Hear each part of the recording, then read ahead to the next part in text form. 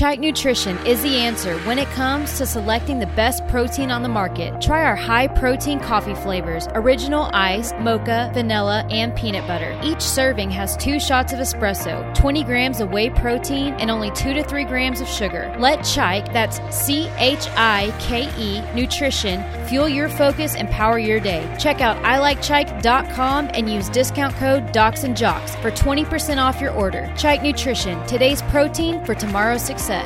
Hey, welcome to Docs and Jocks, your sports medicine radio show. It's great to have you joining us this week and every week. What we do here is my name is Dr. Dan, and I talk about what's going on in the sports medicine world.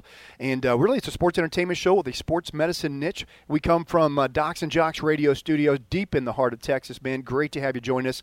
Remember, you can not only listen to our radio show as it's heard all around the nation on SB Nation, but you can also listen to our show anytime, anywhere by going to either our iTunes podcast, Docs and Jocks, DOXNJOX, or pick us up on our SB Nation's podcast arena podcast there as well, man. Or you can go to docsandjocks.com, DOXNJOX.com, and find out all about our show, find out all about what we do here at Docs and Jocks. I've been a team physician and a sports medicine physician about the past 25 years, and I'm joined each week with my co-host Ferris Potter. Ferris is the voice of Grand Canyon University, longtime sports broadcaster. Ferris, thanks for being on the show today. Absolutely. Look forward to it every week. You know who we're having on this week, and you and I kind of got grossed out by the pictures. By the way, we're going to be putting his pictures on our social media, which you can go to Instagram, Twitter, Facebook, you name it, Docs and Jocks, DOXNJOX, and look at the same pictures we're talking about. And what we're talking about is our Masters World Champion weightlifter, Shane Sevcik. And Shane had a horrific injury to his lower extremities when he had his ankles rolled over by a Dodge diesel truck, and he was literally talking about having amputations and prosthetic feet placed on him because it was such a severe injury. He not only overcomes that, but then he goes on to become a Masters powerlifting, weightlifting champion in the world. So we're going to be talking to Shane and how he overcame an injury to go on and have great stuff happen to him. We'll be talking about how you start exercising when you're past the age of 35, 40, and you're getting into those years. So won't want to miss that. Also, in our second half of our show, when we have a second hour of our show, we're going to have on Dr. Dale Funk. We'll be talking about the 25-plus ACL injuries already that have happened in the NFL. And we'll be talking to our orthopedic surgery and sports medicine colleague, Dr. Dale Funk, about what you do for an ACL rupture, how you do the surgery to replace that, and how you do the rehabilitation. He and I will have a discussion about all that and more here on Docs and Jocks, your sports medicine radio show. Remember, we would love to have your question, and you can give us your question by going to docsandjocks.com, DOXNJOX.com, and there you can send us your question, and I'll try and get that on air. If not, I'll answer it personally. We'll see you here on the other side of this short commercial break. Hey, welcome back to Docs and Jocks, your sports medicine radio show. My name is Dr. Dan, joined each week by my co-host Ferris Potter here inside our Docs and Jocks radio studios deep in the heart of Texas. Hey, I just wanted to jump in, Ferris, into what's going on in the sports medicine world right now. We're right before we have our interview coming up with Master World Champion weightlifter Shane Sevcik on the other side in the next segment. And there's some breaking news in the U.S. Open. They're talking about a lot about Venus Williams and Serena Williams. Realize these two sisters who have by far been the best female tennis players in the history of tennis, definitely in American tennis and USA tennis, they're getting ready to do a showdown at the U.S. Open. Right now, Serena is ranked 17th. Venus is ranked 16th. Serena has actually won 6 previous U.S. Opens, but she's recovering. Remember, we discussed this here on Docs and Jocks from maternity leave, where not only just a plain maternity leave, but had multiple different medical illnesses happen from that. She ended up getting clots, and then she ended up getting a pulmonary embolism and got a filter and all kinds of things. And you can always go back, if you want to listen to our segment where we talk about her medical conditions in detail, go to docsandjocks.com and hear that. But it really came down, and by the way, this is their 30th meeting, so these guys, when they play, and this is coming up this weekend, so it's going to be a lot of fun watching those guys play it and going at it again. But the French Tennis Federation has been under all kinds of scrutiny as they banned Serena Williams, her cat suit. And it looks like to me, Ferris, and have you ever seen the movie Black Panther, Ferris? Have you seen the movie? Are you into those superhero movies? I am not into superhero movies. I have not seen the movie, but I've seen the commercials. Yeah, it looks like the cat suit that you see in the Black Panther movie. And Serena claims that she is wanting to wear this suit to prevent blood clots. So I thought this would be a good time to talk about why we wear compressive garments, and especially in people who have been immobilized to try and prevent clots from happening in their lower extremities, and then see if this makes sense, whether or not I think Serena Williams is truly trying to prevent blood clots. compressive garments are put on people. So like in a rehabilitation unit, which I'm a physical medicine and rehabilitation physician, that's exactly what I do, is take care of people who've been disabled or immobilized, and we're trying to get them back to a higher level of function. You will often put your patient in these stockings, and they're compressive stockings, and they roll onto your feet and they come up. Usually they can either be knee high or sometimes they can be thigh high. But let's say, Ferris, one of your loved ones has had a stroke and they can't move their left side, and so that side is completely immobilized, and they're in bed because they've just had this stroke and they're just trying to learn to get being mobile again and trying to help transfer and maybe try and do some a little bit of walking, those types of things. If they're down for a while, what happens is your blood pools, and when your blood pools, especially venous blood, remember there's platelets in your blood. Platelets are what cause you to clot. If you cut yourself shaving, eventually it stops bleeding because those little platelets clot and they keep that blood from running out. So the same thing happens, especially after you've had surgery or some kind of trauma to your leg, or if you're just truly immobile, because the blood now pools. Normally our blood flows, Ferris, because when we move, when we exercise, there's a series of valves in the venous system, so your blood that has been used, the oxygen's already been taken out of it, and it's heading back to your heart and lungs to get some more oxygen going. That blood, as your muscles tense, contract, it moves the blood up to the next level. The valve then lets it through, but then closes behind it, kind of like the Panama Canal. You've seen those series of locks and bridges and dams. So as it does that, it eventually moves it up to your heart. So if you're not moving, you're not moving the blood. You're not compressing those veins, and you're not moving the blood to the next valve, and it just sits there. When it sits there too long, it clots, and then you get a deep venous thrombosis. DVT is the short for that, and it causes a clot in your leg, which can break off. And when a clot breaks off in your venous system, it goes up to your heart. It gets shot over into your lungs, and then it gets stuck there. And that's what a pulmonary embolism is, and it can be life-threatening in many, many cases. So it is a good thing to wear a compressive garment if you're immobilized, you're not moving. But if your blood is moving and you're moving, you're moving the blood to the next valve, and so you're really not pooling blood, so your risk for a clot is not higher. So yes, Serena Williams did have a DVT, but that was because she had just had a child. She was down for that reason and other reasons, medical problems, so she was immobile. That's who gets DVTs, and that's who gets clots. So when she says, I'm going to wear a cat suit so I can prevent a DVT or prevent a clot in my leg, I don't know if that makes sense in light of she's playing tennis. So she's constantly contracting the muscles, right? You got what I'm saying? Yeah, so yeah. It isn't the best thing you can do to prevent a DVT is be active. Have your muscles firing. So it doesn't make much sense for her to say, I'm going to wear a cat suit because I want to prevent a clot. So why don't they like it? They don't like the look of it, or they think it gives her a competitive advantage? You'll have to ask the French. I don't know, Ferris, why they don't like the suit, but they just said isn't very. I don't think it meets the tennis rules of their tennis standards of the French. Oui. I try not to engage the French in any way at all, except for a little French cuisine now and then.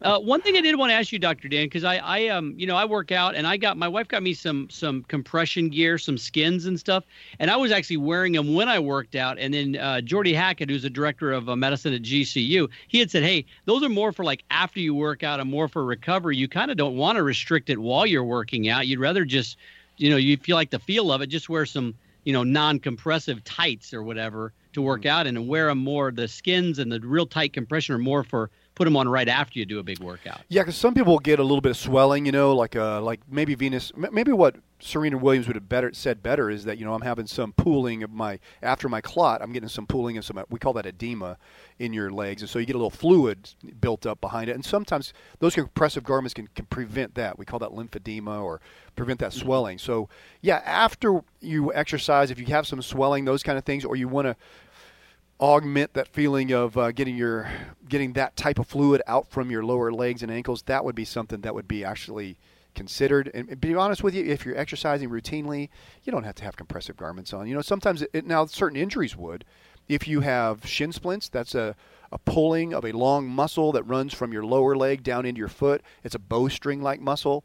So that long muscle, as it pulls on the periosteum or the covering of the bone it's attached to, and it hurts. So sometimes that compression helps that excessive pull. Or if you had a hamstring injury, same kind of type of scenario. And some of those things will make it feel better, and those injuries are good. But if you're exercising routinely and you're not having an issue, I don't think you have to wear compressive garments for any medical reason that makes it better.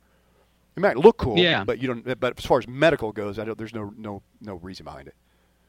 Yeah, I just wondered about that. I mean, they're very expensive too Yeah, to buy, yeah, you know. So I was like, oh, is it really going to be that helpful? And so I'll wear them sometimes after I do a leg workout or something, after if I go for a run or something. Yeah. And mentally, I'm like, oh, I feel so much better after I wear them. I don't know if it's really doing anything. Yeah, or some not, things but in your body don't like to be compressed, by the way. They can actually, different things are not to be compressed. So if you have a nerve close to the surface that, like take your funny bone nerve, that's the most common one that people know. If you ding it, you know, you get a shooter down your hand. You wouldn't want to put a tight constrictive band, like wrap it really tight, right where your funny bone nerve comes through your elbow, or you're going to injure the nerve. The nerve doesn't like to be pushed on for a long time. We all know that. We've all sat Indian style or sat on our leg wrong, our whole leg goes to sleep. That's because we're pushing on the nerve. So you wouldn't want to do that purposefully. The other thing is you don't want to necessarily constrict blood flow when you're going for the same very reason we just said. Venous stasis, in other words, blood that is venous blood, unoxygenated blood, that sits for a long period of time becomes stagnant. When it becomes stagnant, it clots. So you don't want to constrict blood flow. So when we tell people wear constrictive garments, sometimes they don't like them in the hospital. They'll take the top of the thigh-high ones and roll them down their thighs. So now they've got this tight band right there above their knee. Well, that's defeating the purpose altogether. So you can actually cause yourself to have a venous stasis if you wear constrictive garments.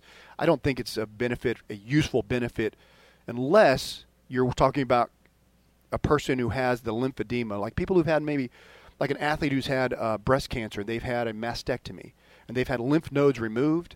Sometimes because that lymph fluid, that's removing excessive fluid, that's what lymph nodes do. Right. That will collect in the extremity. That's called lymphedema, and they'll wear compressive garments sometimes to keep that from happening during exercise or movement. They don't want that fluid collecting in their arm. Those compressive garments will help. Other than that, I don't see a real reason for it. Hey, we're saving you money. You don't got to go out and buy a bunch of, spend hundreds of dollars on this until we come out with Docs and Jocks, apparel. Exactly, yeah. And by the way, Ferris, I know you were getting ready to, you love to work out in your garage there, and I know you were getting ready to wear a cat suit out there in the garage. The French won't mind you wearing that by yourself in the garage, but from a medical standpoint, Ferris, I don't think you need to wear the cat suit when you're doing P90X.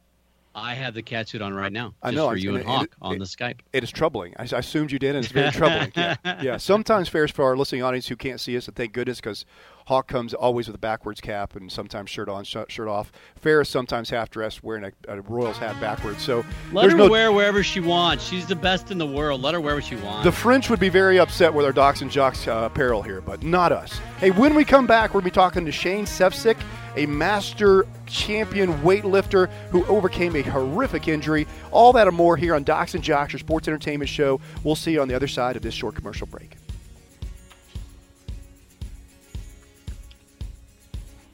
Docs and Jocks, your sports medicine radio show. So great to have you join us today. Hey, if you want to find out more about our sports medicine radio show, you can do so by going to docsandjocks.com, DOXNJOX.com, and there you can also listen to any of our previous shows we've ever had on air. Maybe you are just catching our show for the first time. You're in a radio show or radio area that catches our show. Maybe you currently don't live in one of those areas. You can catch our show by going to our podcast either on iTunes or on our SB Nation feed. I'd love to be part of our show that way as well. Joined each week by my co-host Ferris Potter. And Ferris, we're very fortunate to have on and honored to have on a 2017 Masters World Champion weightlifter, Shane Sevcik. Shane, thanks for being on the show. Thank you. Look forward to it. Hey, so tell us what it was like. Your story is very interesting in the fact that you really didn't start doing heavy Olympic powerlifting until the age of 34. Our listening audience out there who listens to Docs and Jocks routinely, we're huge advocates of starting exercise anytime, any age. We think there's always a benefit to it. Tell us why at age 34 you really started getting into Olympic powerlifting.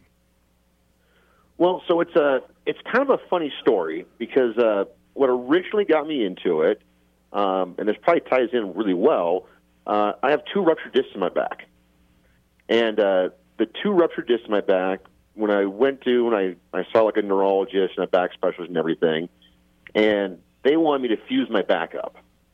And I didn't obviously want to fuse my back. And being as some other people, we talked about re-strengthening, getting my core strength up. It was L4, L5, L5, S1, so it's lower back. And so we went to a therapist, and we just started doing a lot of core strengthening. And the core strengthening led me into doing like more squatting and more deadlifting specifically. which then kind of led its way into doing a lot of like functional fitness type stuff. Yeah. That's when I was exposed to the actual Olympic lifts. Now my core's strengthened back up. My lower back's not causing me any pain anymore. I don't need to get surgery on my lower back. But I found this new sport called weightlifting that I really, really love and enjoy. Awesome. So then I started just lifting weights all the time because, obviously with the ruptured discs, I mean, they don't unrupture. I mean, you're going to have that. But keeping my body strong, keeping everything healthy has made the pain completely go away, where I don't take pain meds or any of that kind of stuff anymore. Wow, Shane, that's what I do at my day job at Texas Sport and Spine. I deal with people with injured backs and injured ruptured disc all the time, and you are singing my song, man. I literally wrote the textbook on core strengthening, core stability, and that is so, so true. I always give it the analogy of like what you did with your back. It's like a long, skinny flagpole with a weak spot in the base, and you can repair that by building up the supports around it, like putting 2x4s around the flagpole. That's the analogy I use with core strengthening. And man, that is so spot on. We are going to highlight this radio show because I say it all the time, but to hear someone who actually did it, who injured their back and then went out and did core strengthening and got themselves to not only the point where you're not hurting anymore, but now you're back to the point where you're breaking world champions and world championships in weightlifting. That is absolutely crucial and absolutely amazing. So the other part of your story, the huge part of your story, is the fact that you had a horrific injury where you actually had your ankles rolled over by a Dodge diesel truck. Walk us through that. And that was just months before you broke the record became the world champion. So tell us about your horrific injury. Yeah, so I'm about 2.5 years into my weightlifting career. I competed at Worlds one time and finished fourth, and I was gearing up to, I was a lot stronger, I had more experience, and I was like, I got a good chance at this. And then it was just one of those accidents that, we've all been those times where, like, something came really close to hitting us or, close to an accident, but you're like, you catch your breath and you're like, wow, that was close. Yeah. Well, this is the one that was too close. Oh, man, yeah. It was literally one of my very best friends and I just got done playing a round of golf. He was in my driveway. I just put his clubs in the bed of his truck, and I was leaning in his passenger side window saying goodbye to him and, like, reached in to give him a hug. And as he leaned across, oh no, his foot, the truck was already in reverse, and the wheels were cranked all the way. Yeah. He had to back up and turn real sharp. And as he leaned across, his foot just kind of rotated off the brake and onto the accelerator, and the truck lurched back and just pulled me right underneath the front right-hand tire. Oh, that's terrible. And it went across my my right foot, but just kind of went over the top of my foot. But my left foot, it went right over my ankle, and it actually, the actual injury is called it's a compound dislocation, fracture, and degloving of my heel from the rest of the foot. And for all those who are non-medical out there, all those things are really bad. Every one of those. Dislocation, fracture, compound fracture, degloving, all really bad. So just to put it in layman's terms. Yeah. Oh, my goodness. And so the foot actually flipped all the way upside down outwardly, which usually, when people sprain their ankle, usually it's an internal where it rolls underneath. Yeah. And this rolled out all the way to where I could see the bottom of my foot looking back up on me on the outside of my leg. Well, Brandon Hawk, our producer, actually sent pictures of that out. The side. Yeah, Brandon Hawk actually took pictures, and it's on our Docs and Jocks Instagram for those who want to see that. I think Ferris had a question for you. Shane, Ferris, you have a question?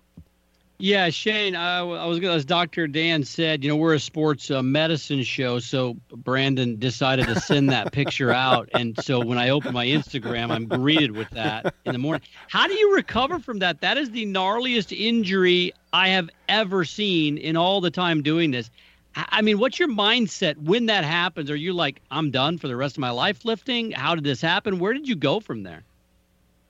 Well, so fortunately, I think because of like having back injuries and kind of being an athlete my whole life, I'm used to being beat up because literally one of the funny parts about it, when he backed over it, he actually parked on top of that ankle. Once he felt the first thump, he stopped the truck, jumps out, runs around, and is still on top of me. So then I told him, like, get in, back it up the rest of the way. I literally hopped on my good foot into the side of his truck, and we just drove me down to the ER because it's only about 5 miles away, and got to the hospital and started getting surgeries because there's 3 emergency surgeries that night, and for the first week they thought I was going to lose my foot. Yeah, they thought they were going to have to amputate it because with crush wounds, your body doesn't want to circulate the area anymore. Right. It's kind of like how it preserves, the appendage and just stops circulating blood, and they'd have to amputate. So when I came out of surgery, that was the first week was they were going to have to observe and see if it started to recirculate or not. And once we got that, so when you start with a baseline of they're going to have to amputate, looking real bad doesn't bother you so much anymore because at least you're looking at something. Yeah. And is it true, Shane, that you actually, I read this that in your bio, it says that you were, during that time frame, you were Googling and searching prosthetic feet, and could you still weightlift with prosthetic feet? So you're not only thinking about getting a prosthetic limb, you're that forward thinker that says, I want to be the next weightlifter with prosthetic feet. Is that true? Yeah, no, that's very, very true. That was now this is a morbid night, and this might be some of the Percocet talking, but I mean, I'll never forget that where I couldn't. My body doesn't deal well with pain medication. I'm one of those guys that if I take any, I just stay up. I can't sleep. So it's like 4 a.m. I can't sleep. I'm on my iPad and literally doing Google searches over prosthetic feet, and you find all the ones for people that run and people that can jump on them. And I'm trying to look up ones that have load-bearing ratios and how much weight they can handle and whether I can make that work or not. But that's when I power the iPad down. Okay, we're going down a very morbid trail right now. Let's not put the cart in front of the horse, and we'll wait till the next appointment. What's even more amazing about that is that you go on and you win a world championship. So tell us, how many months after that injury did you go on and win, and what weights were you lifting, and what events when you won that? Yeah, so it wasn't that much longer. So one of the nice things about this whole injury, now, getting yourself back up and just training, that was the hard part. I mean, you got to just bite down and accept the fact that you're taking some major steps backwards. But I've always been an athlete, and I've kind of always identified as one. So I had to get back into it. My body doesn't feel right if I'm not working out and doing something. Yeah. So you started training. The accident happened. It was actually the day of the Floyd Mayweather Manny Pacquiao fight. Yeah. I was getting ready to go to watch that at a buddy's house, and the Worlds was just right at 12 months later. Not even quite 12. It was 10 months after the accident. Yeah. It was in February that following year. And so I, once the cast came off, I talked to my doctors and I talked to the medical team, and they said, "Well, you're gonna have flexibility issues. If I was a basketball player or something that involved a lot of lateral movement, that movement's been slower to recuperate. That's taken me longer to get back." But they said, as far as structurally, one of the interesting parts about being a competitive weightlifter is my bone density is off the chart. Yeah, absolutely. It's one of the benefits of weightlifting, And this is the nature of any weightlifter that has a lot of weight on their body, is your bones naturally adapt. Exactly. And people don't realize it. That's why it's so important for people, especially later in life, to keep on doing resistance training, because it really transforms your body. Hey, Shane, what did you lift? What was the amount you lifted? We just have about another 20 seconds here. What weight did you lift to win it? I snatched 142 kilograms, so that's about 315 pounds, and I clean and jerked 172. Wow. So right at about 385. Hey, I think the point of this interview, Shane, has been too short. We'll have to have you on again. There is no excuse not to exercise. It doesn't matter your age, it doesn't matter your injury, and it doesn't matter your pain level. If Shane Sevcik can do it, you can do it too. Hey, thanks Shane for coming on and telling us there's no excuse why you can't exercise, man. We've been talking to Masters World Champion weightlifter Shane Sevcik. We'll be right back with more Docs and Jocks. And Jocks, your sports medicine radio show. My name is Dr. Dan. Great to have you join us today. Hey, if you've missed an interview like the one we just had with Shane Sevcik, the Master Powerlifting Champion, man, you can go back and listen to that interview anytime, anywhere by going to our iTunes podcast, Docs and Jocks, or you can go to our SB Nation podcast with podcast arena, and also those will be posted on docsandjocks.com, DOXNJOX.com. I'm Dr. Dan, your sports medicine physician, coming to you along with my co-host Ferris Potter, longtime sports broadcaster with Grand Canyon University. And Ferris, thought that was a great interview with Shane Sevcik. By the way, if you want to find him and maybe send him a question about lifting, powerlifting, lifting in a master's division, which is, I believe he's age 35 and older now, you can do that by going to his Instagram, and his name is spelled Shane Sevcik, Sevcik, Sevcik. So be a great source for you if you have any of those questions. Enjoyed that interview, man.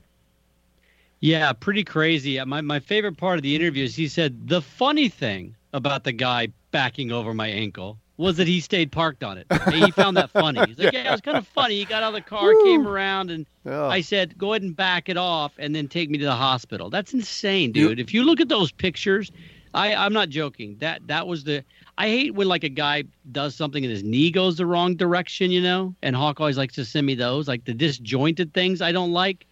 But that was the grossest thing I've ever seen. It looks like there's just a massive hole in his ankle, and it's all gangrenous black. And yeah, I learned a lesson there, man. It's things not to do. Is one is don't reach into a truck to hug your buddy.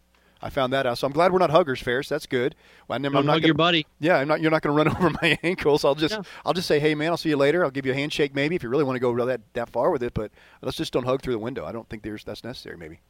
You know, and he probably also missed the Manny Pacquiao Floyd Mayweather fight, but it was a bad fight. So was that even a fight? I don't even know if that was a fight. Yeah, he probably got lucky missing that one. Yeah, it was a little bit more of a pillow fight than anything. That was a weird fight for sure. So, hey, at the end of the segment, we're going to have on Miss Tracy Munton. She is our certified sports psychologist. She's going to be talking about how to use your mental abilities and your mental strength to allow you to be a better athlete. And man, I'm telling you, I've been around this gig a long time, seen a lot of athletes at every level. I've taken care of professional, college, high school, weekend warrior athletes of every level. And if you can make yourself mentally tough and mentally stronger, which all of us can do through training and working it, just like you do your physical body, it is well worth the benefits. She's with the Edge Mental Strength, and she comes out of our facility here in Abilene, Texas, the Forge. But you can go to docsandjocks.com and click on the Edge Mental Strength icon. It pops it up, gives you a free evaluation, doesn't cost you anything. You fill that out. It just talks about your ability to play under pressure, talks about your ability to have confidence, talks about how you goal set, all those types of things. It'll allow you to be better. And we've had professional soccer players like Xavier, who's here visiting us in studio today. He's done it and been on air talking about it. We've had all kinds of different athletes use it, and it's an incredible resource. Like I said, it's a free evaluation. Just go check it out at docsandjocks.com. Click on the Edge Mental Strength. Hey, Ferris, I thought we'd talk about some of the big baseball woes right now, and we talked about it last week, but I was going to give a follow-up on the New York Yankees. Aaron Judge still continues to be out. Remember, Aaron Judge, the big stud, huge right fielder for the New York Yankees, continues to have pain in the wrist. He's now over a month out. Remember, he got beamed in the right wrist on July 26th. He had what was called a chip fracture. No reports about what bone was involved. I would have supposed, just based on where he was struck at, it was probably the ulnar bone, which is your elbow is the ulna. The tip of your elbow there is your ulnar bone, and it comes up, and it becomes the outside or pinky side of your wrist. And so the ulna is a bone that gets hit on the wrist, and I think that's probably what happened. I'm not sure. But he has been out now for over a month, and the Yankees go out and they acquire Andrew McCutchen. Remember, Ferris, Andrew McCutchen, 2013 MVP with the Pirates. He hasn't had that same kind of success with the San Francisco Giants this year, but they go out and get him for basically just a insurance policy, because now you got Giancarlo Stanton talking about hamstring woes, and they're trying to DH him, but they can't because they need him in the outfield because they're short on outfielders. But one of the reasons I think Aaron Judge continues to be out, people are like, why would it matter if he has a chip fracture if it isn't completely healed? Why can't he get back out there? And he says he's still having a lot of pain. And your wrist basically has so many ranges of motion. Remember, you can flex your wrist, you can extend your wrist, you can deviate your hand towards the ulnar side of your wrist, you can deviate it towards your thumb side of your wrist. You can then you roll your wrist too. That's called pronation and supination, where your hand rolls over. And if you think about swinging a baseball bat, Ferris, that's all of those combined. You really go through really all range of motion with your wrist. So it's a very difficult one when you have a wrist injury to try and come back from quickly. Give me your take on Andrew McCutchen. Do you think he'll be able to fill the gap? I think they're sitting right now 8.5 games behind the Red Sox. Pretty much got a wild card spot locked up. You never say never, but it'd be pretty tough for them to lose it. Do you think Andrew McCutchen will help them down not only the stretch, but also in the playoff run? Remember, they got him before August 31st, so they can use him in the playoffs now. Do you think he's going to be an asset for the New York Yankees? Oh yeah, definitely. I mean, he has decreased quite a bit production wise since that MVP year and the highs where he was a perennial 300 plus hitter, hitting 25 homers, a RBI. He was never a big homer RBI guy, but they don't need that. They just need somebody who's healthy. He's a good ball player. He can spell a guy out there if Stanton needs a break, that type of thing. So yeah, I think it's a great acquisition. It couldn't have been that much money to get him from San Francisco. So it's a great move by Brian Cashman, just to add. But we talked about it, Dr. Dan. I mean, if you don't have all your guns firing, especially Judge, and if Stanton's dinged up, you're just not going to go far. That American League at the top is stacked with Boston and Cleveland, and you're going to have to play that one-game playoff. Boston, Cleveland, Houston. I mean, those are three. I think those are the three best teams in baseball, to be honest with you, and they're all in your division. So if you're not 100% healthy, man, it's going to be tough. And they've all had some injury woes this year. Unlike last year, the Houston Astros have had some of their star players go down. You've seen Altuve and you've seen Correa. You've seen now the Boston Red Sox. David Price had a scary moment last game. He gets hit in the wrist by a line drive. The x-rays are negative, and he looks like he's going to possibly – they said they're not going to rush him back, so I would imagine he's probably with a bone bruise is what they're calling it, or contusion. He's probably going to be out at least one start. And then, of course, the New York Yankees not only have Aaron Judge out with his wrist injury after being hit in the wrist with a pitch and having a chip fracture. Giancarlo Stanton's now talking about his ongoing woes with his hamstrings. Gary Sanchez, by the way, made his minor league rehab stint. As all good players, I don't know what it is about the great ones. I don't know why players who are Major League Baseball players do this. Comes up his first at bat in the minor leagues and hits a home run. How do they do that every time, Ferris?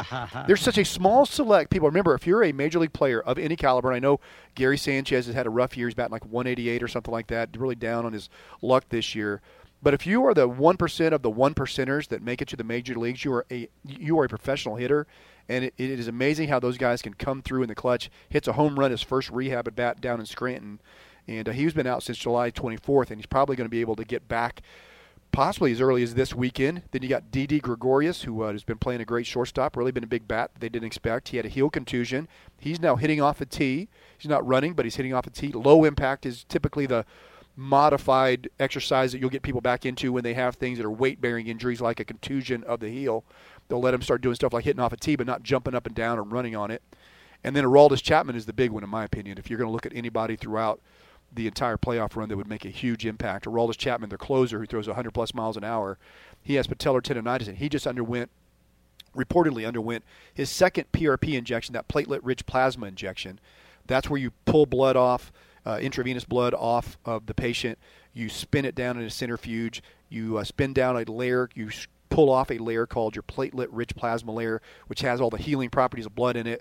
You take that off, and then you inject it back into tendons that maybe have some scarring, that have some tendinosis, we call it, or repetitive injuries, trauma to them, and allows your body to get the inflammatory response to that area. So he's had 2 of those now.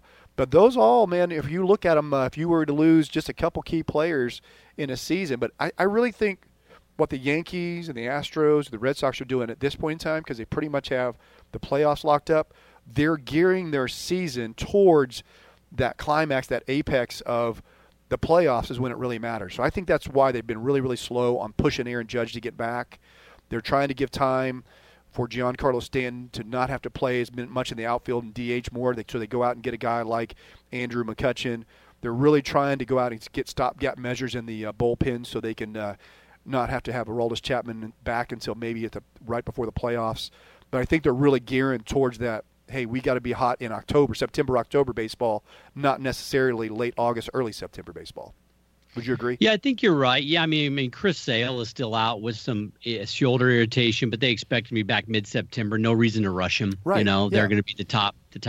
I think the Astros seem to be kind of the healthiest. They had some injuries early on. They're starting to get healthy. Yeah. They're a scary team.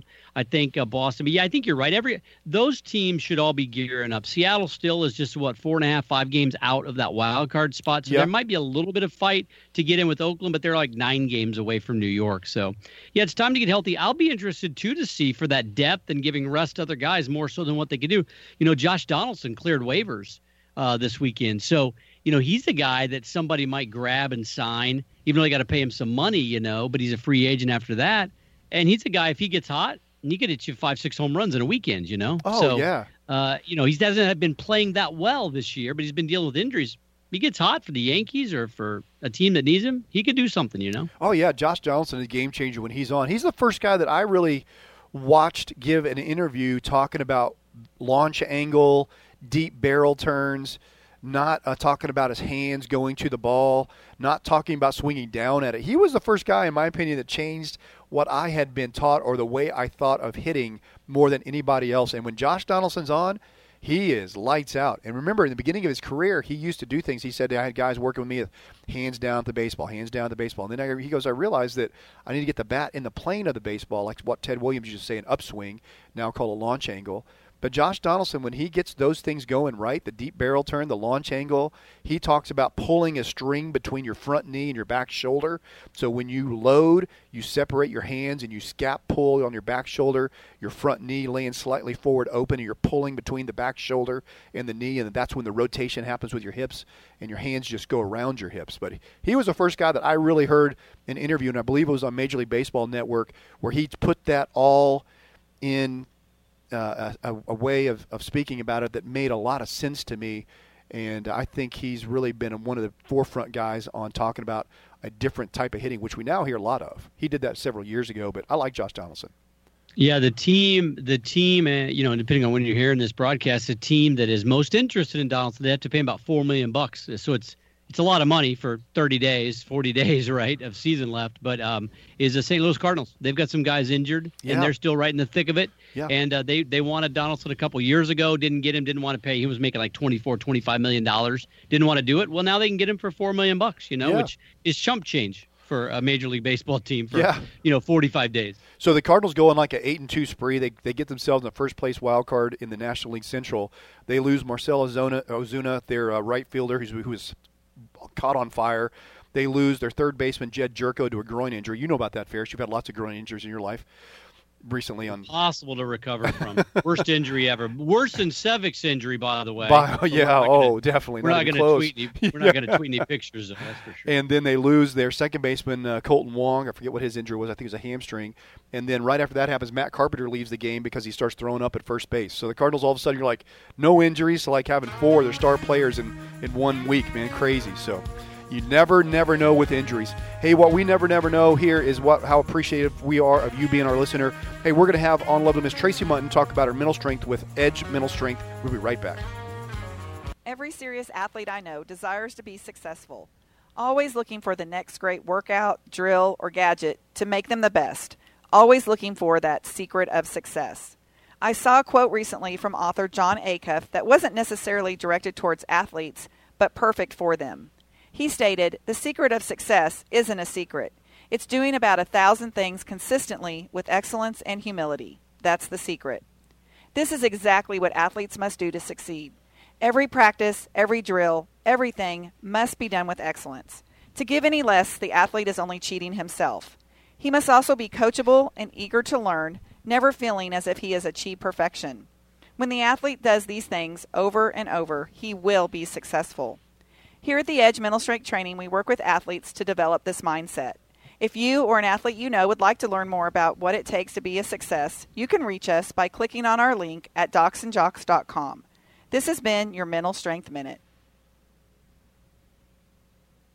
Hey, welcome back to Docs and Jocks, your sports medicine radio show. Man, it's been so great to have you today. If you're just catching our first hour and want to catch us on our second hour, you can go to docsandjocks.com, doxnjox.com, and there you can catch our entire show. If you're part of our SB Nation listening audience, man, I want to say thank you for being part of our national audience here on your sports medicine radio show, Docs and Jocks. Man, we really enjoyed all our great listeners as well as our great guest today, Shane Sevcik. Want to say thank you for him coming on. Remember, you can follow him on Instagram at Shane Sevcik, Sevcik, and he said you'd be glad to answer any questions about maybe you might have about powerlifting. Hey, Ferris, my co-host Ferris Potter, the voice of Grand Canyon University. I thought we would talk a little bit about whether or not you think Albert Pujols has just been found out this week that he is now going to miss the rest of the season with the Los Angeles Angels of Anaheim due to arthroscopic knee surgery, most likely meniscus tears, and do what they call a clean-out procedure. He is out for the season, but can we officially say now that the Albert Pujols situation, the huge contract they gave him, 10 years, $300 million plus, has it been a bust, or do you still say you hold out hope that there's that the Angels can pull something out of him? Financially and relevance, what Artie Moreno wanted to do in that area, renaming the team Los Angeles Angels. I mean, they upped their Fox contract by a lot more than they were paying him. So in the financial standpoint and in the making a name for them standpoint, no, it hasn't been a bust at all. It's been a great business move. But they haven't won anything. They got the best player in baseball, Mike Trout, with them there. I mean, they're spending a lot of money on these guys, and they haven't won anything. So from a baseball standpoint, not necessarily a bust, but yeah, they haven't won nothing. The Angels are 65-69 this year. The only team that they're ahead of in the American League West is the lowly Texas Rangers, my favorite team in the American League. Between Pujols, Trout, Ohtani, and Upton, how much money have the Angels spent on just those guys? Well, oddly, Ohtani's only getting like $500,000 this year, but he got a $2.7 million signing bonus. But they spent like $70 million right. to get the rights to sign him. So factor that out. You're getting $34 million for Trout. Pujols is upwards about $24 million, and then you drop all the way down to $16 million for Upton. Crazy, and he might be their man. most consistent player outside of Trout on the team the last 2 years. Well, we have the most consistent listeners on any sports medicine radio show here on Docs and Jocks. From myself, Dr. Dan, and Ferris, I want to say so long. Remember, you can follow us at docsandjocks.com, DOXNJOX.com. Welcome back to Docs and Jocks, your sports medicine radio show. Man, it's been great to have you in our first hour. Great to have you here for our second hour as well. My name's Dr. Dan, longtime sports medicine physician with Texas Sport and Spine, coming to you from inside our Docs and Jocks radio studio deep in the heart of Texas. I want to say thank you to our first guest, Shane Sevcik. We're going to have on the second hour, Dr. Dale Funk is going to be coming on. He's an orthopedic surgeon. We're talking about the rash of ACL injuries or anterior cruciate ligament injuries we've seen in the NFL already. We're up to 25, nearly 30 now in the NFL, and the season has not even yet started.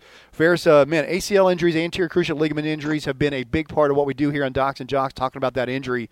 It seems like every year you and I are never shocked at the numbers, but they just seem like they keep going up and up every year. Man, what a shame when a guy goes down with a horrific injury like that that's going to keep him out for an entire year if that's your favorite football team. Yeah, well, I mean, is it just guys getting bigger, faster, stronger? Is it just we're hearing more about them now? Because when anybody gets injured, there's 19 things come out about them, right? And back in our day, you didn't even know a guy would play with an injury his entire season, and you had no idea he was even hurt. Yeah. Or is it just that guys are getting bigger, faster, stronger? They're cutting harder, faster. They're trying to do more athletic things, and the body is not just necessarily maybe meant to be doing that stuff. I think it's a little bit of yes, yes, and yes. I think it's all the little things that we talk about, people getting bigger, faster, stronger, cutting on a harder surface to cut on that you can go quicker at, people tackling them with more traumatic force. A lot of these ACL injuries, though, remember, are non-traumatic, which means they're just from cutting. Yeah. And so your anterior cruciate ligament, if you want to know about that ligament, is the ligament that runs, put your hands in your pocket, and the direction that your hands are going in your pocket from outside to inside, from slightly back to slightly front, all that's the direction of an anterior cruciate ligament, and that's what it's doing when it's in the knee. And so that is the position that it helps stabilize the knee, so it doesn't slide forward, the lower bone on the top bone, and it doesn't rotate too far. And so when you get your knee buckled in, if you're a little bit knock-kneed, that's buckling in. We call that genu valgus. Or if you rotate past the point in that genu valgus position, it puts that ligament on stretch. Remember, a ligament is what holds one bone to another bone, and it puts it on stretch, and then as you rotate past that point, it can take it, the tensile load, then boom, pops. Remember, a football player, this is a real misconception too, a football player like, who is an NFL football player we've had on here, Frank Beltre. His ligament, anterior cruciate ligament, isn't any stronger, thicker, more fibers than necessarily a little soccer player who's playing soccer. So it isn't because you're bigger, suddenly you have a bigger anterior cruciate ligament. So even you're taking more weight, and so it can rupture and it can tear and those kind of things. So, yeah, it is amazing how many of those we have. But we're going to have on coming up later on our show, Dr. Dale Funk. We'll be talking about what you do when it ruptures, how they reconstruct it, what types of ligaments they use, how long does it take to get back, what are you looking at as far as all the different stages of rehab. We'll be talking about that and more here on Docs and Jocks, your sports medicine radio show. We'll be right back. You're listening to Docs and Jocks, brought to you in part by Buffalo Wild Wings, First Financial Bank, and MDI Abilene. Touchdown. Now back to more Docs and Jocks with Dr. Dan and Ferris. Hey, welcome back to your Sports Medicine Radio Show. My name is Dr. Dan, joined each week by Ferris Potter, the voice of Grand Canyon University. And Ferris, man, Thought we'd just jump right back into sports medicine news because that's what we do here, a sports entertainment show that with a sports medicine niche, and talk about the world's fastest man alive. Usain Bolt decides that he is now going to become, as every coach has always told us here on Docs and Jocks, they like multi-sport athletes. He's going to be the next multi-sport athlete. He goes from the world's fastest man to becoming the world's fastest soccer player. He just started his professional soccer career as a left wing for the Central Coast Mariners. He played 20 minutes. Interesting quote he had, Ferris. He said, "I wish I had more touches, but I'm not fit yet. But I've just got to put it all the work together and get up to speed." He believes it's going to take him 2 months to get fit. First of all, what's more shocking? Would you say it's more shocking that Usain Bolt is not fit for soccer, or would you say it's more amazing that it only takes him 2 months to get fit for being a professional soccer player? I think it's not surprising he's not fit for soccer because his whole life he's spent training to run, 8 seconds. So he's got to run more than that now. With soccer, he's got to get some stamina. But, yeah, he's a freak athlete, man. He's a freak of nature. If he's going to be soccer fit in like 60 days, after – I get it. He came in crazy fit already with the sprinting. But, yeah, totally different. Also, your cut. I mean, he's been running straight forward for 8 seconds has been his goal his entire life, Yeah. So now he's going to be different. But, boy, when he does get soccer fit, I don't know if he can handle a ball. I don't know how good he is or how bad he is. But, man, he's going to be tough to check running down the field. Oh, absolutely. And here's why the Central Coast Mariners are going to pay Usain Bolt to become the the world's fastest man to be a professional soccer player. My son Caleb just walked in the room. Caleb, would you go watch Usain Bolt play soccer? Absolutely. See, there you go, man. I mean, they already, I think in their first game, they had like 6,000 more fans than what they averaged last year. So, man, what a great financial, whatever they pay Usain Bolt, he's going to be worth it. But, if he gets a run, if he gets a around the corner and he can take it down the side of the field, I mean, nobody's going to catch him. Now, we do have Sergio Chacon in here who's engineering our board today. He's a professional soccer player, has been in the past, and he said that Usain Bolt's soccer skills have a ways to go, but you would expect all he's been doing is practicing track and field for the last 25 plus years of his life, so you would expect him to have a lot of improvement for soccer. But speed kills. You can't. What do they say? You can't teach speed. I know you can to a point, but there is a God-given limit, and Usain Bolt has the highest God-given limit of any person ever on the planet. Yeah, I mean, we saw it. It is interesting, though. We saw it. There were some guys in the World Cup that were super fast, had great moves and stuff. But, it's the team play that got the job done. But I would go watch him play. Yeah. I mean, I think it'd be great to go see him play. Yeah. I don't know when it's going to be on TV. I'm sure it's going to be on TV sometime. But, hey, Sergio, was his first game televised nationally? Was it on national TV, his first game? You didn't see it? So, no. So maybe he'll make it onto the if the United States, if this is going to be something, this would be something that would get a lot of people interested in soccer when you have great athletes now going into that field. I know they're great athletes already, but here in the United States, a lot of our great athletes go into sports like football, basketball, baseball, more than traditional ones. But they start going into sports like soccer where you see a lot of football players now, parents choosing to go into less high-risk sports like soccer. This could be something that could help push them that way. Well, look, I mean, Brian Mueller, president of GCU, put a bunch of money into a soccer stadium. They had almost 7,000 people out there for their first match against Wisconsin. That's college soccer. Yeah. FC Rising in Phoenix is getting a ton of cred, and they might be the next MSL team. And then if you ever turn on TV, I think Fox has them, and you watch Portland and Seattle play, there's like 50,000 people in the stands. Yeah, it's definitely in America for professional soccer. So I don't know. The numbers are in. It's not a lot, but the numbers are down in football youth, and they're up in soccer. Oddly enough, because soccer has head injuries too. But it's not the same. I don't know. Not the same percentage. They're going to take over, right? But soccer is becoming it's becoming a popular sport in America. Oh, no doubt about it for sure. So. But speaking about football and injuries, noted sports medicine doctor, Dr. David Chow, who's been a guest here on Docs and Jocks several times, great interview.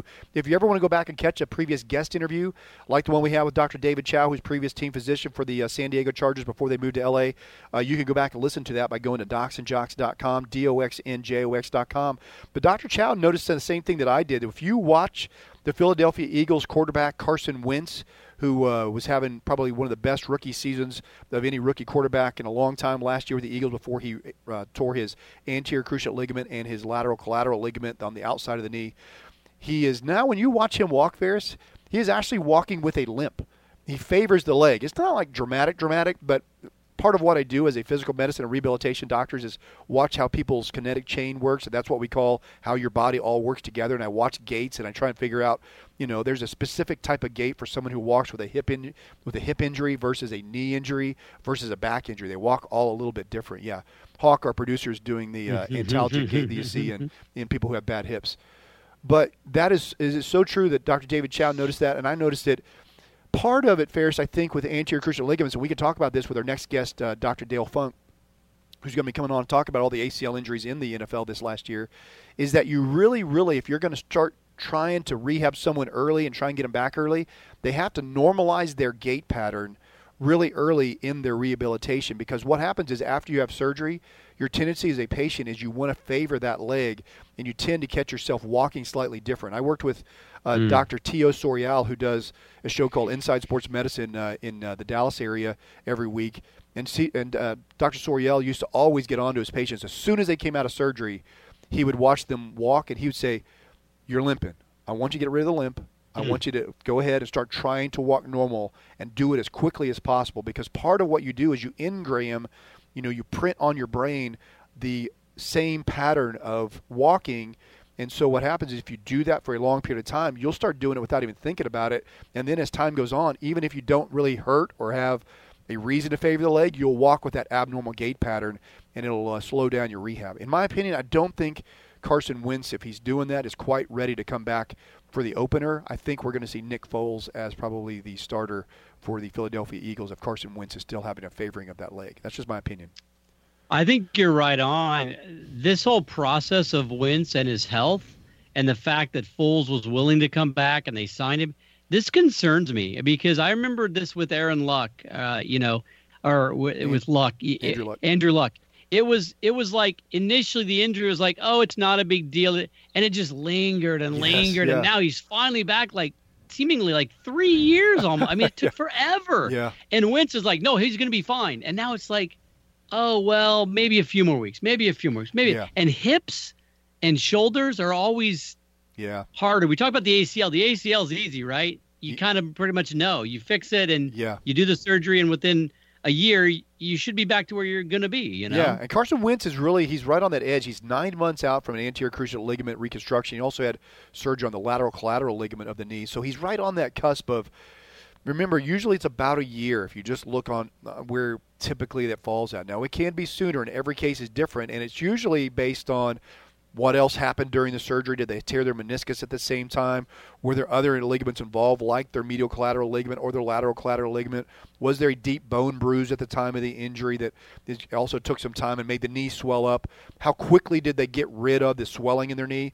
In other words, your knee is like a balloon, and when it swells, it stretches the covering of the balloon called your capsule. And when that capsule swells, it gives a feedback to your brain to tell you to shut off your quad muscles so you don't use it. I always say it's kind of God's protective mechanism to tell you, hey, there's an injury here, take it easy. And so what happens is they get this small little quad. Well, if you don't have a strong quad and you go in and do your rehabilitation, it's very difficult to do, and it takes longer to come back from it. So a lot of those other injuries that happen at the time of the tearing of the anterior cruciate ligament play a big part in, do you get back in 9 months? Do you get back at a year? Derrick Rose's case in the NBA, do you get back in 15 months? So it's all very, very individualized. So it's not that concerning to you, even though he is walking a little weird and he's favoring certain things. You're still like, yeah, he's probably still on pace if they just take it cautiously to be okay. Yeah, I don't know. I think still, 9 months out from an anterior cruciate ligament and a lateral collateral ligament injury, to see what he's doing on the knee with the brace. He's definitely dropping back, planting on the knee. Doesn't look like he's having a lot of issues with those types of things. So I think overall, I think Carson Wentz is where he needs to be. Now, if he was, in pain, or he wasn't throwing at all, or was still having difficulty with what he needed to do, all those things would worry me. But having a slight limp this far out, I think he's going to be okay. I think it just may not be opening day, but it may be a few weeks down the road. Hey, we'll be right back with more Docs and Jocks. When we come back, we'll be interviewing Dr. Dale Funk of Orthopedic Surgery, talk about ACL reconstructions and more here on Docs and Jocks. You're listening to Docs and Jocks, brought to you in part by West Texas Neurosurgery, Abilene Tech, and Sports Clips. Touchdown. Now back to more Docs and Jocks with Dr. Dan and Ferris. Hey, welcome back to Docs and Jocks, your sports medicine radio show. So great to have you today. Hey, remember, you can follow us on all social media venues, whether it's Facebook, Twitter, Instagram, you name it. You can go to Docs and Jocks, DOXNJOX, and follow us there, as well as here on air at docsandjocks.com. Hey, joined each week by my co-host Ferris Potter. And Ferris, we're very honored to have on a good friend of Docs and Jocks who's been on our show multiple times, orthopedic surgeon and sports medicine fellowship trained Dr. Dale Funk, who did his University of Houston sports medicine fellowship. Dale, it seems like we used to be the young ones. It seems like a long, long time ago now. But, man, thanks for being on the show. Hey, man, thanks for having us. How you guys doing? Doing great. And the reason we're having you on is the NFL just came out with the number of anterior cruciate ligament injuries that they've already had in the preseason. We're not even to the regular season yet, and we're approaching 30 anterior cruciate ligament ruptures in the NFL. I know as an orthopedic surgeon who really specializes in the knee and probably does more anterior cruciate ligament reconstruction than any orthopedic surgeon in our area. Tell us what you feel about preseason, and do you see the number of preseason injuries occurring to the ACL is on the rise? You know, I think that it's gradually on the rise. I think what happens, and it seems to be with team to team, we take care of, a bunch of different teams, and then we'll see one team one year that'll have, 5 or 6 or 7 of them, and then we're like, man, what's going on? And then they won't. The next year they may have a couple, and then they'll go 2 or 3 years where they won't have many, and then they'll have 8, and so, gosh, I think it just sometimes all of a sudden they'll come as a rash too. Yeah. But that's an incredible number, especially since they keep those guys from really going all out in preseason. That's an amazing number of injuries. Yeah, and it's not only football. You mentioned that you're also seeing it in volleyball, which has become a year-round sport as well. And Ferris and I were talking off air, and whether or not you think it's a function of the athletes getting bigger, faster, stronger, carrying more weight, being stronger, cutting quicker, or is it a function of we just pay more attention to it now? Maybe they come with their MRIs already in hand. Give us your take on why you think you're seeing it in sports like volleyball and more in football. Yeah, I think it's probably a twofold thing. I think, number one, I think the number of reps that they're getting in their particular sport year-round is definitely gone up, and that's pretty much all sports, volleyball, football, basketball, baseball. They're just doing this year-round, and they don't really have an off time. You used to have an off time where you never really played competitively and you trained. You may have lifted and run and gotten in shape or whatever, and now they're competitively playing year round. I think that's number one. Number two, everybody gets an MRI. It's become a study that is the gold standard, and if you don't have it, you really don't know what's going on, and it's become very affordable, and they just walk in and have an MRI done already. It's just there, and so if they've got an injury in their ACL, you're going to find out right away. Right, exactly. Ferris, you have a question for Dr. Funk? Yeah, Dr. Funk, I mean, you kind of hit on it a little bit. I mean, everybody's getting bigger, faster, stronger, doing more stuff. And we're seeing a lot of these injuries happen in non-contact and things like that. Is it just guys? I mean, is it just guys trying to do more athletic moves than we've seen in the past? Or, is it truly just, man, a guy gets a hangnail and everybody tweets it? So we just hear about everything, Yeah, well, I definitely think you hear about them more, but, interestingly, those ACLs are pretty non-contact injuries, and even in football, you would think they're probably about 80% non-contact. Basketball and soccer, they're almost always non-contact, which is strange because you'll have a running back that'll go around the corner. He did this move 1,000 times, and 1,001 time he did it kind of weird and landed wrong, and bam, he's down. Right. It's a very interesting injury. Yeah, and we see Carson Wentz now. He's 9 months out from an anterior cruciate ligament. The Philadelphia Eagles, Super Bowl champ quarterback. He now looks like he's walking with a little bit of a favoring of the leg that he had the anterior cruciate ligament and the lateral collateral ligament injury in. When in the rehab process did you start trying to get your athletes to walk normal without a limp? Right. As long as they don't have any other ligament injury or meniscal injury that you took care of, and if you were isolated ACL, I tell them all, I said, I'd love to see you walk on without a limp and no brace in 7 to 10 days. And that's really a possible goal for most people. Of course, he had the LCL, and I heard he had a meniscal injury as well. And so he probably was locked out for about a month and couldn't really move his knee while he was walking. They probably moved it right away, but they probably didn't move it while he was walking. Right. And so, man, I saw him walking the other day, too, and it looks like he hasn't quite gotten back his full extension, so he has a little bit of a lag there whenever you're watching him walk. I know what you're talking about. Right. Ferris? So is that a major cause for concern, a minor cause for concern, or just, hey, it's 9 months, let's give him some more time? 9 months, you should have your motion back. Yeah. There's no doubt about that. And if he doesn't gain it back by 9 months, he might not ever get it. Sometimes it's enough to give you some issues, and sometimes it's enough to just, you know what, you're never going to quite be right there like you were. Yeah.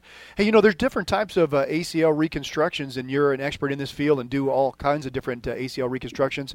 What do you explain to our listening audience who may not know there's even different types of ACL repairs, what you go in and do and how you choose what you're going to use for each individualized patient?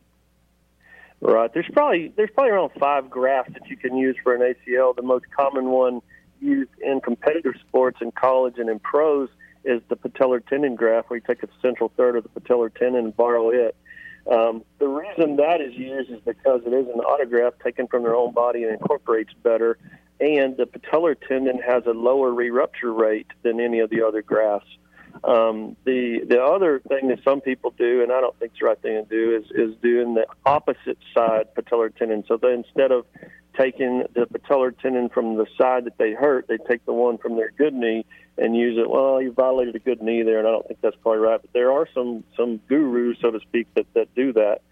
The third graft is the hamstring graft, which is really, really good graft for most people that tear their ACLs and people that probably aren't going to be playing, beyond high school and need it for 8 years. They just need it to get by. And so the re-rupture rate, if they happen to re-rupture, it's not the end of the world. They've not lost a huge scholarship or a lot of money or anything like that. And the difference in re-rupture rate is not high, but it's a little bit, and it's enough to kind of steer guys that are making money off of their knees to use the patellar tendon. Right. The next graft is quadriceps tendon, and then, of course, the last one would be the allograft, where they've taken a cadaver and frozen it and use it. It's more of a backup graft for most people. Right. Are they working on, full synthetic stuff as opposed to, I know they go outside the body with the cadaver, but it's still the same, they're trying to get that piece. Are they working on synthetics and things like that? Yeah, well, they're not doing a full synthetic reconstruction now. That failed so bad back in the 70s and 80s. Everybody's kind of really, the Gore-Tex graft was the one that everybody used, and it was a miserable failure, and so everybody's really, really worried about that. There has been, in the last 2 to 3 years, people putting in an augment of a very thick band of a synthetic tissue that really doesn't have a whole lot of give, but it goes alongside of the reconstruction, and think that they may lower the rate of rupture on the grafts and things. So, but the full synthetic replacement, I'm not sure you're going to see that. It has to be a biologic graft, it seems like. And talk to for a listening audience, you always hear with an anterior cruciate ligament reconstruction, it's a 12-month time frame, but I've worked with you and been around lots of great orthopedic surgeons, that time frame is varied from person to person. And talk about us some of the quicker ones you've seen in your career and some that may have even taken longer. For sure. Patellar tendons take a little bit longer because their quadriceps takes a little bit longer to come back from to get it. But the actual graft incorporates faster than a hamstring. The tendon to bone healing in a hamstring graft is, more around 3 months, and a bone-to-bone healing is more like 7 or 8 weeks in the patellar tendon. And so that's why some people think that they're a little stiffer. They incorporate faster and they're tighter. However, they also have a less there's not as much room for failure on those. They have to be placed perfectly, and the hamstring has a little give, and the other one doesn't. The patellar tendon, if you don't put it in there really, really perfectly, then they're going to have a little trouble. Sometimes they'll come back at 6 or 7 months with that patellar tendon and be perfect, and sometimes they're ready to roll at 4 months. I mean, it's some guys will just come back, ready to go. We hardly ever let them go before 6 months, because that's what the literature tells us, that the sharp rise in failures happens before 6 months. They're going to hold off these guys 9 to 10 to 11, sometimes 12 months. We saw, I think one of our basketball players, I think it was Rose. Derrick Rose. Yeah, it took longer. Yeah, and so it took him over a year. Right. And that was probably associated injuries, I bet. I don't know the specifics, but there are probably associated injuries that made that happen. But they'll hold them off if they're not quite ready and they haven't gotten their strength, their jumping and all that, the testing they've done on them, just to make sure that, because there's a lot of money riding on that. Yeah, there is, absolutely. Yeah. Hey, Dr. Funk, you have about 2 minutes left here. Is it good or bad for your business that now everybody just expects you can fix them of anything? Like I get an ACL, and man, I go We've talked in, and about you this. should be able to cut me, and I'll be back in 9 months, right? Yep. I mean, Yeah, easy. Yeah. Well, Josh, we do what we can. We try to do as good as we can. I had a teacher one time when I was in residency. Of course, there's a lot of trauma in residency. And he goes, man, I'd sure like to take care of that blown-up femur rather than this elite athlete. Yeah. Whatever I get out of that blown-up femur, they're grateful. This elite athlete expects perfection. Yeah, we had Dr. James Andrews on. He said the same thing. He goes, 98% better in my elite athletes isn't always good enough. So, yeah, exactly right. But we're so proud that we have great orthopedic surgeons who've done sports medicine fellowships. For our listening audience, when I say sports medicine fellowship here in our last minute, tell our listening audience when I say that what that means and how you trained. Well, in orthopedics, it's a 5-year residency, and you do a little sports medicine here, but a lot of it just has to do with general trauma and taking care of normal stuff. And so you just do 1 or 2 extra years and specifically be on the sidelines and learning how to take care of on-the-field injuries. And, of course, a lot of it is the surgery part of it as well, and learning shoulder and knee specifics for athletes and what. And there's a different athletic population than the regular population in what you see. You see different injuries. They're just definitely different. Yep. Well, Dr. Funk, thank you for being on Docs and Jocks. Man, we appreciate it, and hopefully this will help keep some of those athletes both from being injured, and if they do get injured, they know where to go and what to do, and gives them a little insight into how long it might take. Hey, thanks for being on Docs and Jocks. Hey, thanks, Dr. Dan. Take care. All right. Hey, we'll be right back more with your Docs and Jocks Sports Medicine Radio Show after this short commercial break. Remember, you can follow us anytime, anywhere by going to docsandjocks.com, DOXNJOX.com. We'll be right back. You're listening to Docs and Jocks, brought to you in part by West Texas Neurosurgery, Abilene Tech, and Sports Clips. Touchdown. Now, back to more Docs and Jocks with Dr. Dan and Ferris. Hey, welcome back to Docs and Jocks, your sports medicine radio show. Man, this is Dr. Dan. So great to have you join us today. We're coming to you from inside our Docs and Jocks radio studio deep in the heart of Texas, man. Great to be part of our show. Remember, you can also join us by going to docsandjocks.com, or you can follow us on our iTunes podcast, Docs and Jocks, DOXNJOX, and multiple different ways. I'm joined each week by my co-host Ferris Potter. Ferris, great interview with Dr. Dale Funk. They're talking about ACL injuries, anterior cruciate ligament injuries, and how long it takes to get back. I always learn a little bit something whenever I do those interviews, and this is what I do for my day job, by the way. So I help rehabilitate and I both diagnose, treat, and then send off to the surgeons if it's an ACL reconstruction. Then oftentimes I'll see those back, and I'll work with my therapist very closely on trying to rehab them. But yeah, there's it is a big window on how you come back and when you come back, and all the different variables that go into that 6 months window to 15-month window is on average, and a lot of pieces go into it. But a biggest part of, and I've been doing this 25 years now, the biggest part, in my opinion, of whether or not people come back quickly and well is their personal drive. If they have focused, intentional rehabilitation. In other words, you can only have a physical therapist do passive exercise to you so much that you benefit from it. What really, really benefits you is if you personalize your therapy and you were very involved in it and you were very focused. It's no different than a baseball player. You can go out and hit 1,000 baseballs wrong and with a bad attitude and with no real intent and no focus, and you probably just wasted your time. If you go out and you hit 100 balls and every one of those is quality swings and you're thinking about it and you're working on it, man, you make a ton of gain. So it's all in how that person has the drive and the ability to focus and work on their rehabilitation. And that's in my opinion. There are lots of other variables I know. I'm not saying that's the only one, but it's the biggest one in my opinion. Would you agree that you see those athletes that really come back and work hard and do well? Yeah. I mean, sure, because, I mean, we saw, we saw Adrian Peterson came back in like a week and a half? I mean, he came back in like 6 months or whatever, right? And we call it Yeah, I'm just not going to be denied. And then we saw, Derrick Rose, just different mindset. I'm not saying one's strong, one's weak. I'm saying a different mindset. His mindset was, I'm not going to do anything until I am 100% sure I'm ready to go. Whereas AP was like, I don't care. I'm just going to go out and let it fly as soon as I feel like I can even get out there. Yeah, that's just their mindset. Different mentalities. You're exactly right. Hey, speaking of Carson Wentz, Alshon Jeffrey, the wide receiver for the Philadelphia Eagles, this year, right after the postseason, right after the Super Bowl, he underwent a rotator cuff repair. He looks like, so he had that done sometime in February. So we're looking at now, being 6 months out. and he is looking like he's going to come back. They took him off. There's one thing, the PUP, which you're going to be out the first 7 weeks. They took him off that and put him to now where he can start within those first 7 weeks on the DL. But he's probably looking at, most likely now from reports, about 3 weeks out he'll be coming back. So if the Eagles start off slow with Nick Foles and no Alshon Jeffrey, there is some hope for them, because if you get Carson Wentz back, and that's if he's playing as good as he was last year, and your top wide receiver, that would definitely be a good combo to get back around week 3. But I could see both of them coming back around that same window. So, yeah, he was a big part of what they did last year, and big part of their Super Bowl victory in the playoffs, having that deep guy that had the threat to him, big, tall, wide, receiver that can go down and get the ball. Yeah, it's very interesting in football, because I'm so locked into baseball. I'm such a baseball guy, and it's a long 162 game season. So when you think about how a guy might be out, what would if he's out 2 weeks of the season, in football, it's 20% of the season or something like that or something. I mean, that's significant. In baseball, it's like, 162 games.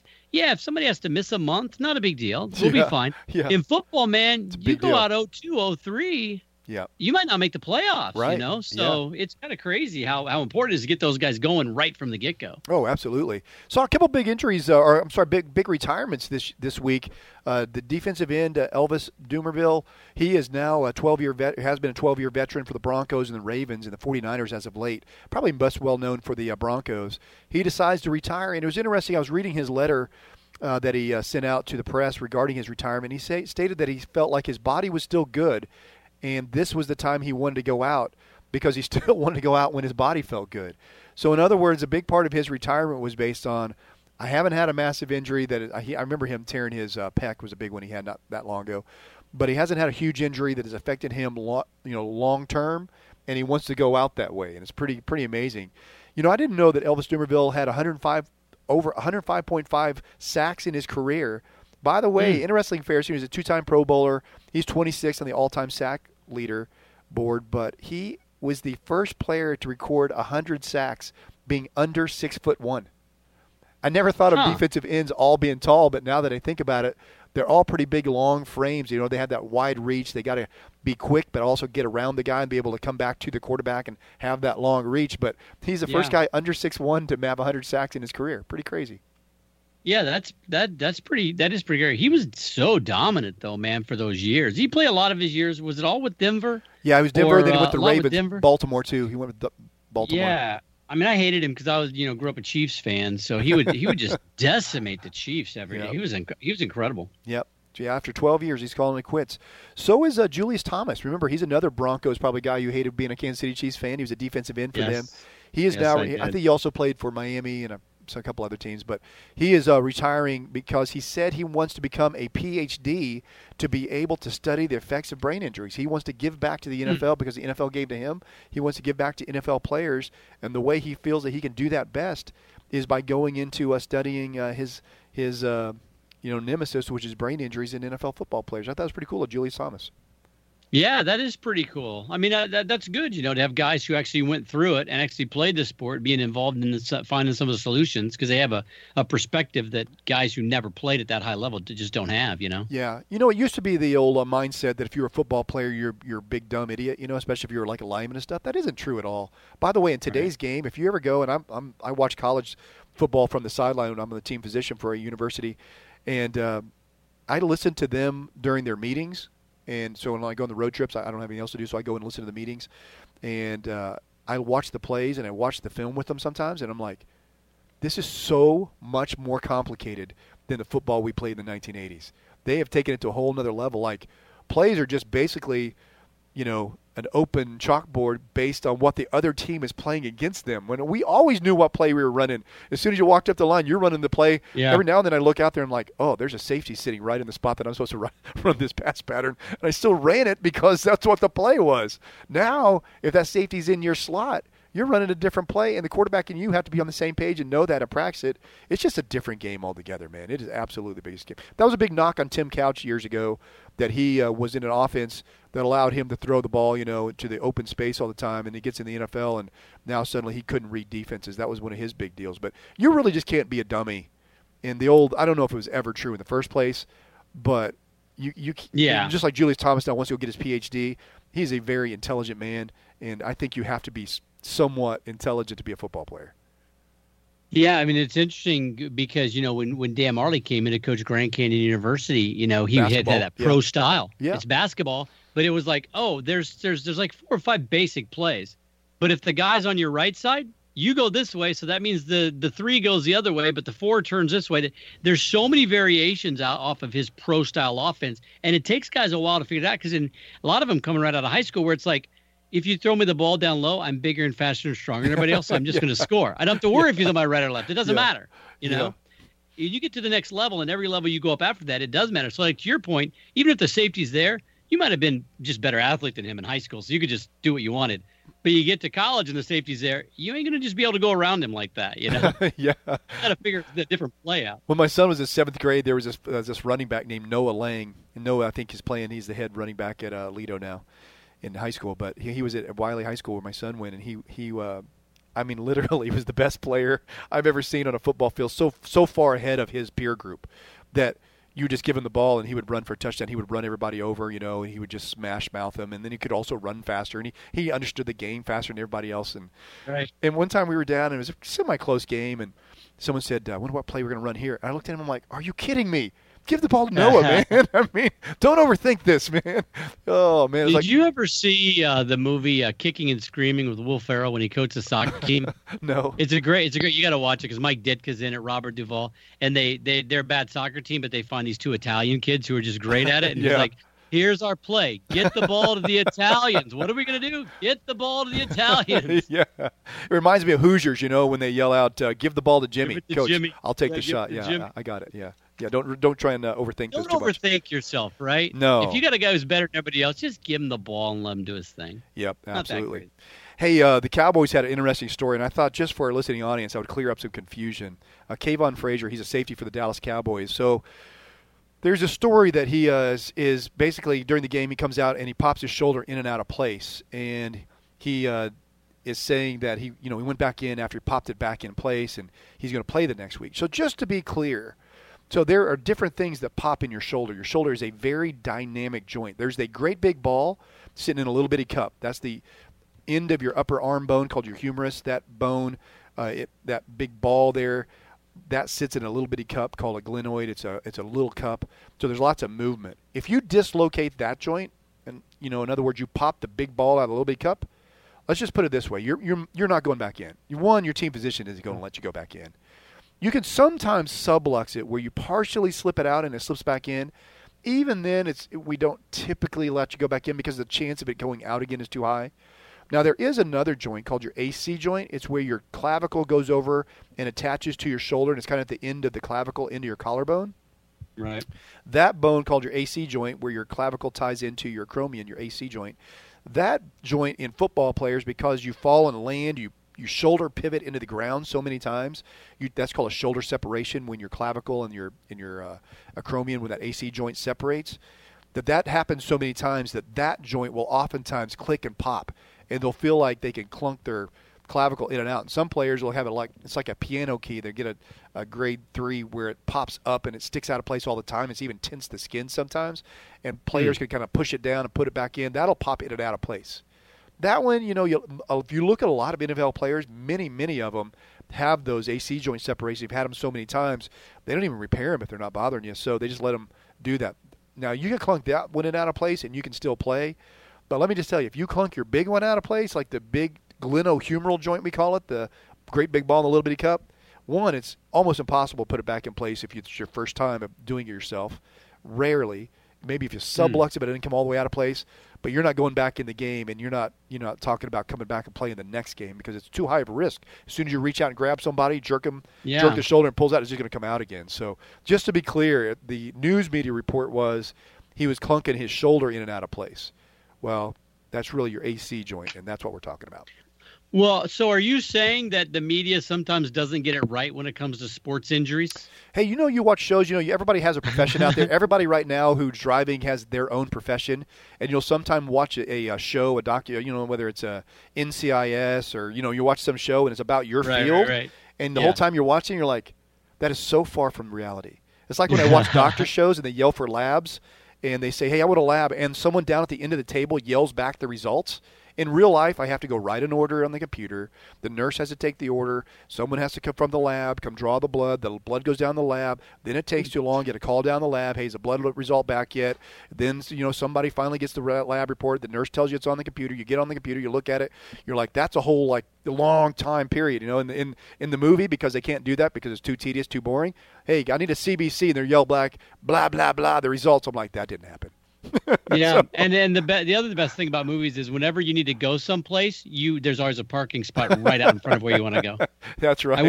You wish that was reality. As a doctor, you could call a lab and get the results. I wish there was always just a parking spot right there in front of where I was. You know where I really don't want to go? I don't want to go to commercial break, except I love our sponsors, and so we need to go to commercial break here on Docs and Jocks. If you ever want to find out about being a sponsor in our nationally syndicated show with SB Nation, you can do so by going to docsandjocks.com. We'll be right back. Listening to Docs and Jocks, brought to you in part by Joe Walker State Farm Insurance, Visual Edge, and Texas Sport and Spine. Touchdown. Now back to more Docs and Jocks with Dr. Dan and Ferris. Hey, welcome back to Docs and Jocks here in our last segment, man. I want to say thank you for your great listeners, and, man, thank you for making our podcast one of the fastest-growing podcasts out there. It's Docs and Jocks, DOXNJOX on iTunes podcast or in our SB Nation feed on Podcast Arena. Great to have you part of our show any way you can. I thought, Ferris, this is one of the greatest times of the year, and Ferris Potter, my co-host, is the voice of Grand Canyon University. The college football opening weekend is just absolutely one of the best times of the year. I love this. I love when first day of opening day of baseball. I love the first day of NFL, but college football weekend is awesome. Yeah, it's going, man. Everybody's pretty pumped up. There was some interest. There was a few big non-football news stories, of course, with Ohio State and stuff, but all that stuff's kind of behind everybody. They're moving on. They're doing the college football thing, and everybody's pumped up. I mean, usually there's a couple of kind of weak sister games coming up, and you get out on the field and you smash somebody really good to get your season going, but there's going to be some nice games, too. I mean, you got Auburn, Washington, which is 9 versus 6 coming up this weekend. I mean, even in Alabama, at Louisville, they always put up a good fight. So there'll be some nice matchups. And we haven't heard too many stories about, injuries that are going to, derail an entire team. College, there's usually more guys, available to bring up. So. Yeah, and don't forget Division III football. Division III football is the only division where the guys are playing for the love of the game. They don't play for any money. There's no scholarship on the ride. These guys just love it. I love my Hardin-Simmons University Cowboys. They're getting ready to kick off the season with Trinity on September 8th. Coach Jesse Burleson, Coach Jimmy Keeling, been big-time guests here on Docs and Jocks, good friends of ours. So love Division III football. Don't forget about it. If you want to go see a game because people just love it, that's what you're talking about. D3, baby. I like how you said no money, no pay, and no scholarship, because we know there's pay and scholarship. Absolutely. Wait a minute. Time out.